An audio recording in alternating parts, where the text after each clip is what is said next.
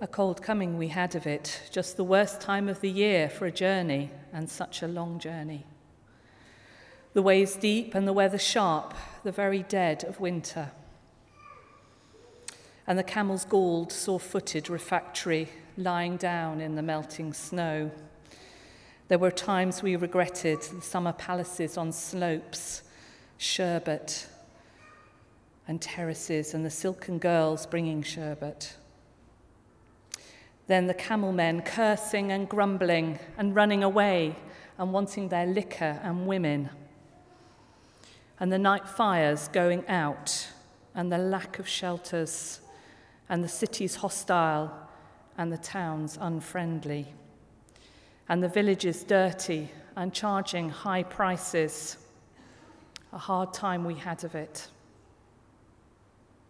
At the end, we preferred to travel all night, sleeping in snatches, with the voices singing in our ears saying that this was all folly. Then, at dawn, we came down into a temperate valley, wet, below the snow line, smelling of vegetation, with a running stream and a watermill beating the darkness, and 3 trees on a low sky.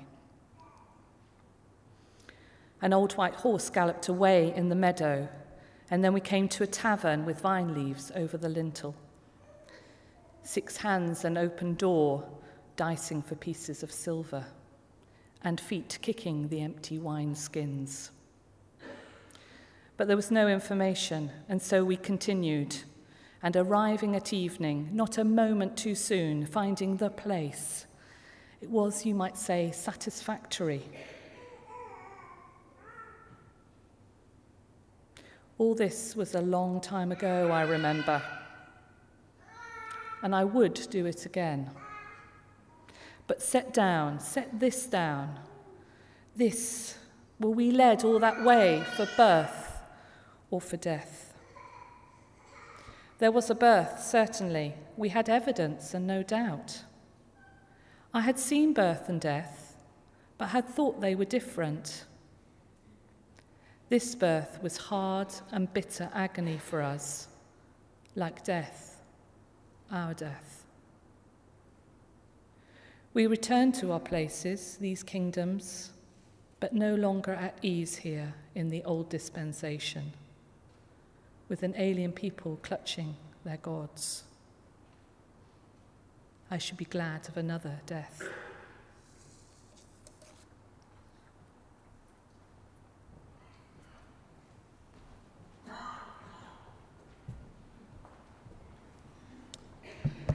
There's just one Bible reading today, and it's taken from Gospel of Matthew, and it's chapter 2, and it's verse 1 to 12, and it can be found on page 966 in the Green Bibles.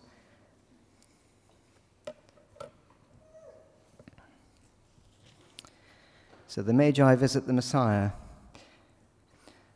After Jesus was born in Bethlehem in Judea, during the time of King Herod, Magi from the east came to Jerusalem and asked, "Where is the one who has been born King of the Jews? We saw his star when it rose and have come to worship him." When King Herod heard this, he was disturbed, and all Jerusalem with him.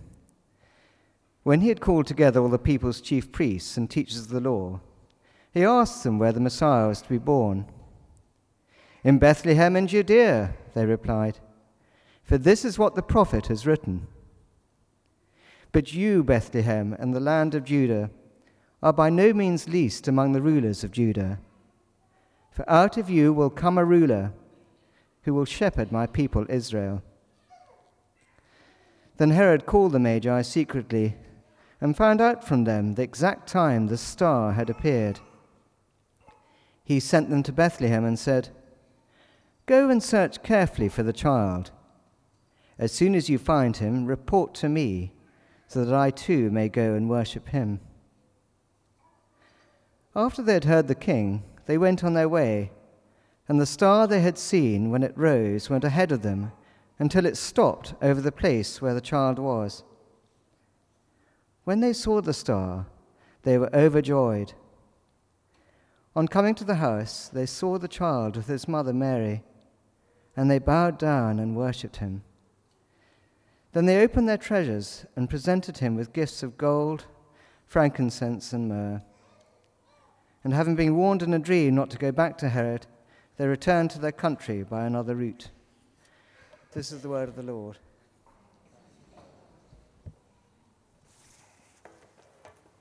Thank you, David. Thank you, Val, reading beautifully The Journey of the Magi by T.S. Eliot. Why do you come to church? It's a good question to ask at the beginning of the year, I think. Because you've all left perhaps your duvet. You know that moment where you're snuggled there and you think, do I really need to go, Lord? Or perhaps you've got sheets and blankets. I don't know, some people still have those, amazingly. But it's quite a journey you have to make, isn't it? And then perhaps if you've got families, you've got to gather them all together, and then you forget the car seat, and you've got to go back. And all this. So it's quite a performance, really, isn't it? And some people actually come quite a long way to come to this building to meet. Why do we come? Why do we make this journey? Why do we come to this church, to this fellowship? What are we coming for? And what will 2015 bring for us? I want to suggest that from Matthew's Gospel, we come like the Magi came, seeking wisdom, but also to worship. We can, of course, seek wisdom from other places. There are books we can read. There are courses we can go on. There are self-help guides in Waterstones that just pile high and high and shelf of how we can change our lives for the better. Gyms at this time of year get more equipment in because, strangely, more people go to the gym at the beginning of the year. But by the end of January, the lorries are outside removing the equipment that they brought in extra. It all seems too much. We search for wisdom, and we search for patterns that we can then live, that we call life. And it's who is helping steer that, who is helping guide us in how you live this year, how I live in 2015. What is influencing you? What is having an impact in the way you make decisions? So it's good today that you have journeyed from the land of Duvet to come here. Like the three kings, people on a journey looking for wisdom and to worship a king. And Matthew's account of the birth of Jesus, one we know to be so familiar as we sing, We Three Kings, as we will in a moment. But we need to clarify first a few facts that the Bible tells us. And the first thing that we notice is that they are not kings. They are magi. And nowhere in the reading is the word three mentioned in the Bible. Nowhere. Yes, I hear you say, but there were three gifts, Simon: gold, frankincense, and myrrh. I gave 3 gifts to Anne. There are not 3 of me. Interesting. They were only little, don't worry. We think they arrived at the same time as the shepherds, while he's in the manger, gurgling, puking. But by the time they arrive, we're told Jesus is in a house, according to the Bible. It's amazing what happens when we open our Bibles and we read them. Magi was a Greek word, meaning astrologers, magicians, interpreters of dreams. And wherever this word appears in the Old Testament or the New Testament, it's usually with a very negative connotation. Such practice is condemned in the Bible. Yet Matthew, and it's only Matthew, who is writing to a Jewish audience, remember, talks about them quite positively. So why? The record of the journey of the Magi tells us that no Christian writer would have made this story up, because they wouldn't have known, the Jews wouldn't have liked this at all. They wouldn't have wanted such a story about astrologers and magicians coming to their Messiah. It would have shocked them. So why are they here in Matthew's Gospel at the birth of Jesus? And the reason we're reading this today is most likely because it actually happened. It took place. It is true. There can be no other reason why Matthew, writing particularly to the Jews, would put this in about Magi coming to worship the Messiah. But that leads to other questions, for they are led by a star, implying that astrology and many seek wisdom through their horoscopes. Does this account in Matthew justify looking at our horoscopes? We do know that from ancient times, Julius Caesar was being buried. And as he was buried, a supernova appeared, a great star in the heavens. And this event then encouraged astrologers for many years, leading to believe that when a great king was going to be born, a great bright star would appear. And we know that the year that Matthew is talking about in his account, there was, believe it or not, a conjunction of Jupiter and Saturn. They came together to form an event in the sky that would have looked like a bright star, as we saw at the carol service of the Nativity, whereas Mary gives birth horrifically. Then you see these planets moving together and the bright star being created. It actually happened on the 29th of May, the 3rd of October, and the 4th of December. This is when this would have happened in this year. And we also know, truthfully know, that there was a major rumor that a great king would come from Judea. Not just through the prophecies of the Messiah, but a number of pagan philosophers wrote about this. So come the 29th of May, you're an astrologer, you're a magi, you know about this rumor from various philosophers. What do? You go to Judea and you ask, where is the king? Where is the king? And why does Matthew tell us about this event taking place? I think it's to do with this, of having had the truth of it actually happened and the cosmic event that went with it, that in the philosophy of the time drew people to come and find out more. What was going on? I think it's to do with this. Here in this account, you have the wisdom of the nations bowing down and acknowledging Jesus as the true wisdom of God. Great thinkers of the time are coming from distant lands to acknowledge that true wisdom to be found in the world, can only be found in Jesus Christ, the babe of Bethlehem. He is the one to seek. And Paul writes this too in 1 Corinthians 1. Where is the wise person? Where is the teacher of the law? Where is the philosopher of this age? Has not God made foolish the wisdom of the world?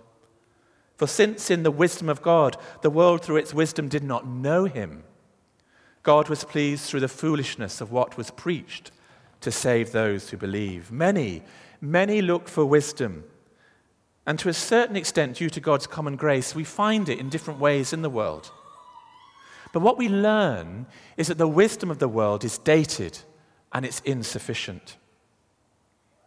The Magi from the East would have been really highly educated people. They were the professors, the thinkers of their age, the Stephen Hawkins, as it were. And they believed, as they looked at the world, that the answers in how to interpret the world, how to get meaning, how to get understanding, was through dreams and astrology. We don't quite believe such things now. We, of course, have moved on. We know so much more. We have Microsoft. We have Google. Yet if we were to go back just 100 years, some of what was written as wisdom then might be scorned today, particularly in how we treated people. So much of what we believe to be true and wise can actually strangely suddenly become out of date. C.S. Lewis, a very wise man, said this: all that is not eternal is eternally out of date. All that is not eternal is eternally out of date. Have we come to know everything that there is to know? Have we reached the truth in all things? Are we fully wise? Where are the wise men? Where are the scholars of this age? And the wisdom of this world is insufficient. Of course, it's not all outdated. By God's grace, again, we're able to discover new truths. And we pray that we will find new solutions to the world's problems, the massive problems of poverty, of disease, of war. We simply, as a human race, haven't given up. But we cannot save ourselves. And the wise men find out there is a king to be born. And they find out through their astrology, but they can't find out without understanding the Old Testament where this king is actually going to be. And it seems in the Christmas story and the carols we sing that the wise men followed the star. We are not told that in Matthew's Gospel. When the star appeared for the first time on May the 29th, they connected that to the rumor there was to be this great king who will be born. Then we read, they arrive in Jerusalem. The star did not take them to Jerusalem. They knew through their understanding, through their learning, to go to Judea. That's where the event as this star rose, that's where this was going to happen. And so they went to the most influential place in that area. They went to Jerusalem. And they knew it from their own logic and from their own thinking. There was going to be a king born. But they had to search the scriptures. And they had to listen to an Old Testament prophet, Micah. From you, Bethlehem, in the land of Judea, will come a ruler who will shepherd my people Israel. Their wisdom, their learning was not complete. It did not lead them to where Christ was. And Romans 1 says the same thing. As you can look at all creation, as we have done over this winter season, with the amazing sunsets and sunrises, the wonder of creation. And you can see God in it, but you can't. You can't have a relationship with God. It's limited. We may have great understanding about the world that we live in, but there is still something missing if we aren't in relationship with its creator. And so the wise men are sent to Bethlehem. Bethlehem. That's like going to Bognor or Bolton. Forgive me if you come from Bognor or Bolton. But it's not really a major city. It's not a place of huge influence, apart from Bolton, the football team. As far as the intelligent were concerned, that's not where intelligent people went. There wasn't a university there. It was a small town. And here in this event, Matthew reveals to us the contrasts that there are between the wisdom of the world and the wisdom of God. The wisdom of the world says, if you're going to make a difference, if you're going to influence people, you have to have come from the right background. You have to have been to the right school with an outstanding Ofsted report. You have to have gone to the right university, gained the right degree. You then will have had to have networked with the right people, get the right job, and then you have to live in the right neighborhood. And yet God began the life of his son on earth with an unmarried peasant girl to an older man named Joseph in Bethlehem. And yet Jesus became the most influential person the world has ever seen by breaking all those right ways, all that the world considered wise. Jesus was not born into the right family. Yes, he was of the line of David, but he never wrote a book. He never led an army into battle. And from what Isaiah tells us, he wasn't actually that good looking. No celebrity sort of dazzlingness about him and his white, super white grin. He did nothing according to the world's wise ways of doing things. He did everything in God's way. And God's way, therefore, would seem to tell us the way up is down. The way to get power is to serve. And the way to get really rich, which is to have a love that will never let you go, is to give everything away. Exactly the opposite to what the world says. And we too can easily fall into the trap of the wisdom of the world. Where have we come from? What have we achieved academically? What we own, what we look like, what we strive for. And you may feel good at the beginning of this year in where you are as you reflect on such a list of that. You have a good job. You have a good home. You have a good lifestyle. And none of this, of course, is bad. Or you may feel not so good. And you may feel not so good because you're measuring yourself against what the world deems as important. But the arrival of the Magi in Bethlehem to worship a baby born upon the earth means we have to stop. We have to stop feeling good or bad in relation to the way of the world. and not judge ourselves according to that. The journey of the Magi reveals to us that it's not that important. Really, Simon? Why is it then that I've given my life and will give the rest of this year to do exactly that, you may ask? Because God has made foolish the wisdom of the world. He has shown the wisdom and worship of the world to be made foolish by the very birth of Jesus in a manger to a poor girl. And to top all that, he's going to be brought up in Nazareth. Can anything good come from Nazareth? However, in the end, when the Magi arrived, when they saw the star, they were overjoyed.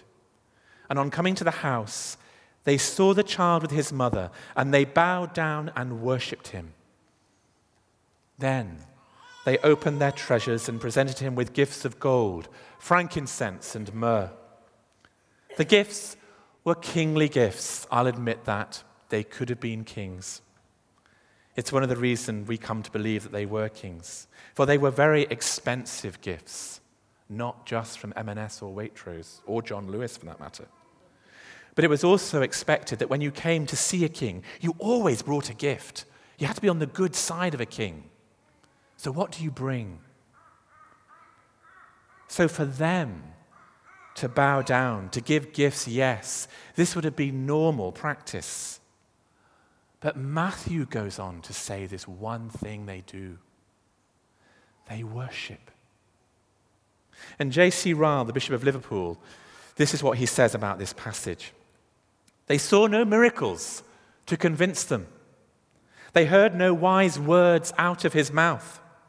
They saw nothing but a newborn infant on the lap of a poor woman. But they worshipped him. No greater faith than this can be found in the entire volume of the Bible. J.C. Ryle, a bishop. A staggering statement, and one we might not agree with. But generally, most people believed in Jesus when they heard him preach. They were amazed when they heard him. When they saw him heal people, it began to make them think. When they were at the feeding of the 5,000 hungry and then were fed, who is this? As the disciples said, when the wind and the waves even obeyed him. When they saw Lazarus rise from the dead and come out of the tomb. These Magi, they walk into a house. They see an infant on the lap of a poor woman, and they worship. Why? The only reason why these pagan wise men, which Matthew puts in the gospel, offensively, remember, can only be that they have some divine revelation through the Holy Spirit. And suddenly they realized in the poverty of this place that this is what they've been looking for all their lives. What is it they've been living for? They have lived for wisdom. They have searched the skies for wisdom. And now through the Holy Spirit, they are filled with a peace and a certainty that their journey has come to an end, and yet it is a new beginning.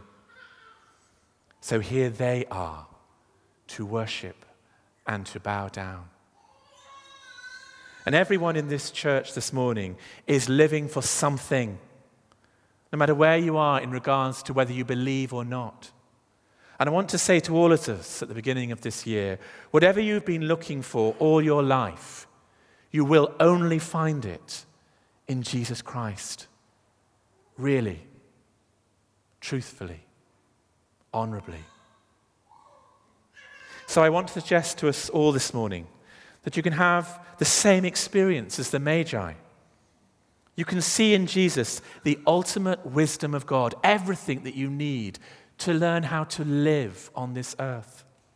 And Paul tells us in 1 Corinthians, where is the wise person? Where is the teacher of the law? Where is the philosopher of this age? Has not God made foolish the wisdom of the world? And he follows those verses with, at verse 23, but we preach Christ crucified. a stumbling block to Jews and foolishness to Gentiles. But to those whom God has called, both Jews and Greeks, Christ, the power of God and the wisdom of God. For the foolishness of God is wiser than human wisdom, and the weakness of God is stronger than human strength. The wise men saw a child and worshipped. And we can experience that too. And we can experience it by looking not only into the manger, but upon the cross, as we will do in a moment in communion. We're nearly there. Which is why T.S. Eliot, in his Journey of the Magi, believes, gives different symbols of the cross. The vine leaves are over the lintel of the tavern to remind us of the wine that would be drunk by Jesus and his disciples at the Last Supper, and his claim to the disciples that I am the vine and you are the branches. The lintel itself hints at Passover that underlies the Last Supper narrative, when the blood of the lamb was daubed on the lintel of the door, that the angel of death might pass over. The dicing for pieces of silver recalls for us the soldiers at the foot of the cross who drew lots for the possession of Jesus, and pieces of silver that were paid to Judas. And the feet kicking the empty wineskins in the tavern recalls the parable about needing fresh wineskins for new wine, the new wine of God's kingdom, God's wisdom now in the world. But suggesting that at this birth, something world-changing has happened that brings the intelligentsia of the world to bow and worship a baby on the lap of a poor maiden. And in the final section, the traveller sharing the story of his journey starts to refer to his birth and death that will soon arrive, he says. But it also looks to Jesus' death, of the 3 trees on the hill and the hard and bitter agony that will come. No wonder the Magi worshipped when they first saw him. The slogan says, wise men come to Jesus. They still do. Men and women down the age have sought wisdom in following Christ, even though it appears foolish to the world. They make the journey. You are making the journey.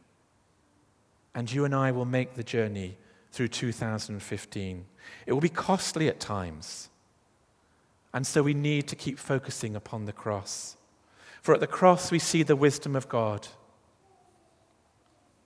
Is God so holy and righteous as we look at the cross that he must always punish sin because he's that holy and righteous? Or because God is love, is it that he's going to accept you no matter what you do? Which is it? Which is it as you look at the cross and as you come shortly to communion? Which is it for you? It has to be one or the other, doesn't it? They can't be equal. We see things sometimes very black and white, very one-dimensional. I thank God the Magi arrived in Matthew's Gospel to open our eyes in wonder of how God works his ways, his thoughts, his wisdom out in the world. For Jesus speaks to Nicodemus and says to him challengingly, you must be born again.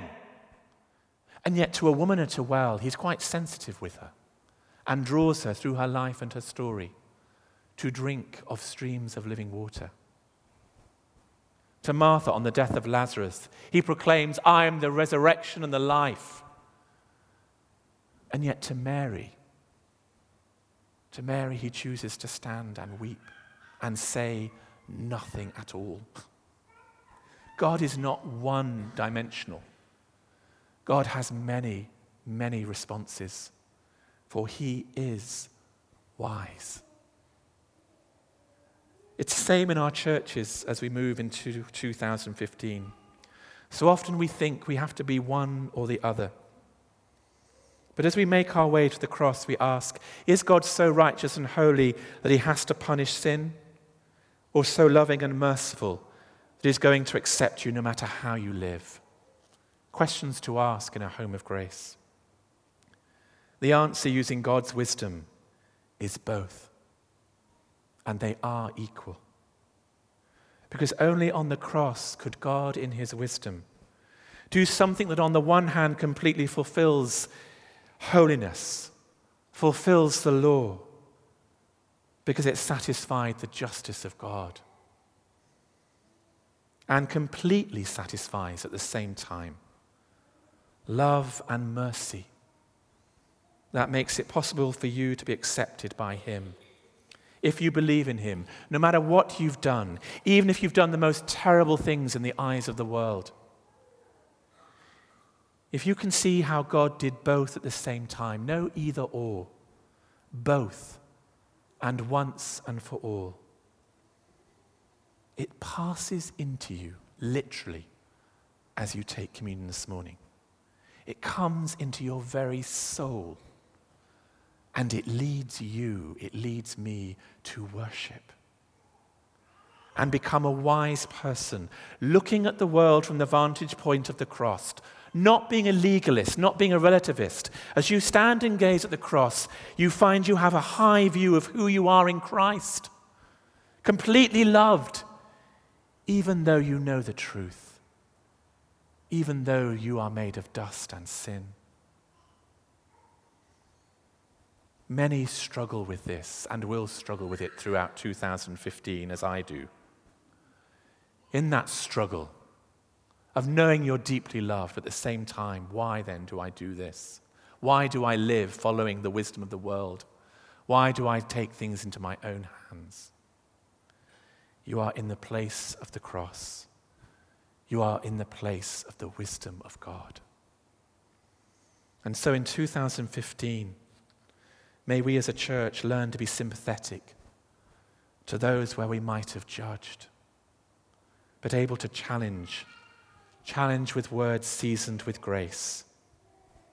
We can only do this as we gather around the cross at communion. And we can have the same experience the wise magi coming to Jesus had. So as you journey through 2015, I want to encourage you and us all to keep looking at the cross. Look at the cross throughout this year. The more you do, the more you believe in it, the more you will give him your all. The great gifts of your life you will give in his service. And the wiser you will be for it. Look to the cross, for there is the wisdom of God. We can only hope and pray the Magi were there too. We're going to sing of the Magi now with that familiar song, "We three kings of Orient are." You could sing Magi if you wanted, just in case you don't like the interpretation. But let's stand together as we move towards the cross, as we move towards Christ, to find wisdom and to bow down and to worship him. Amen.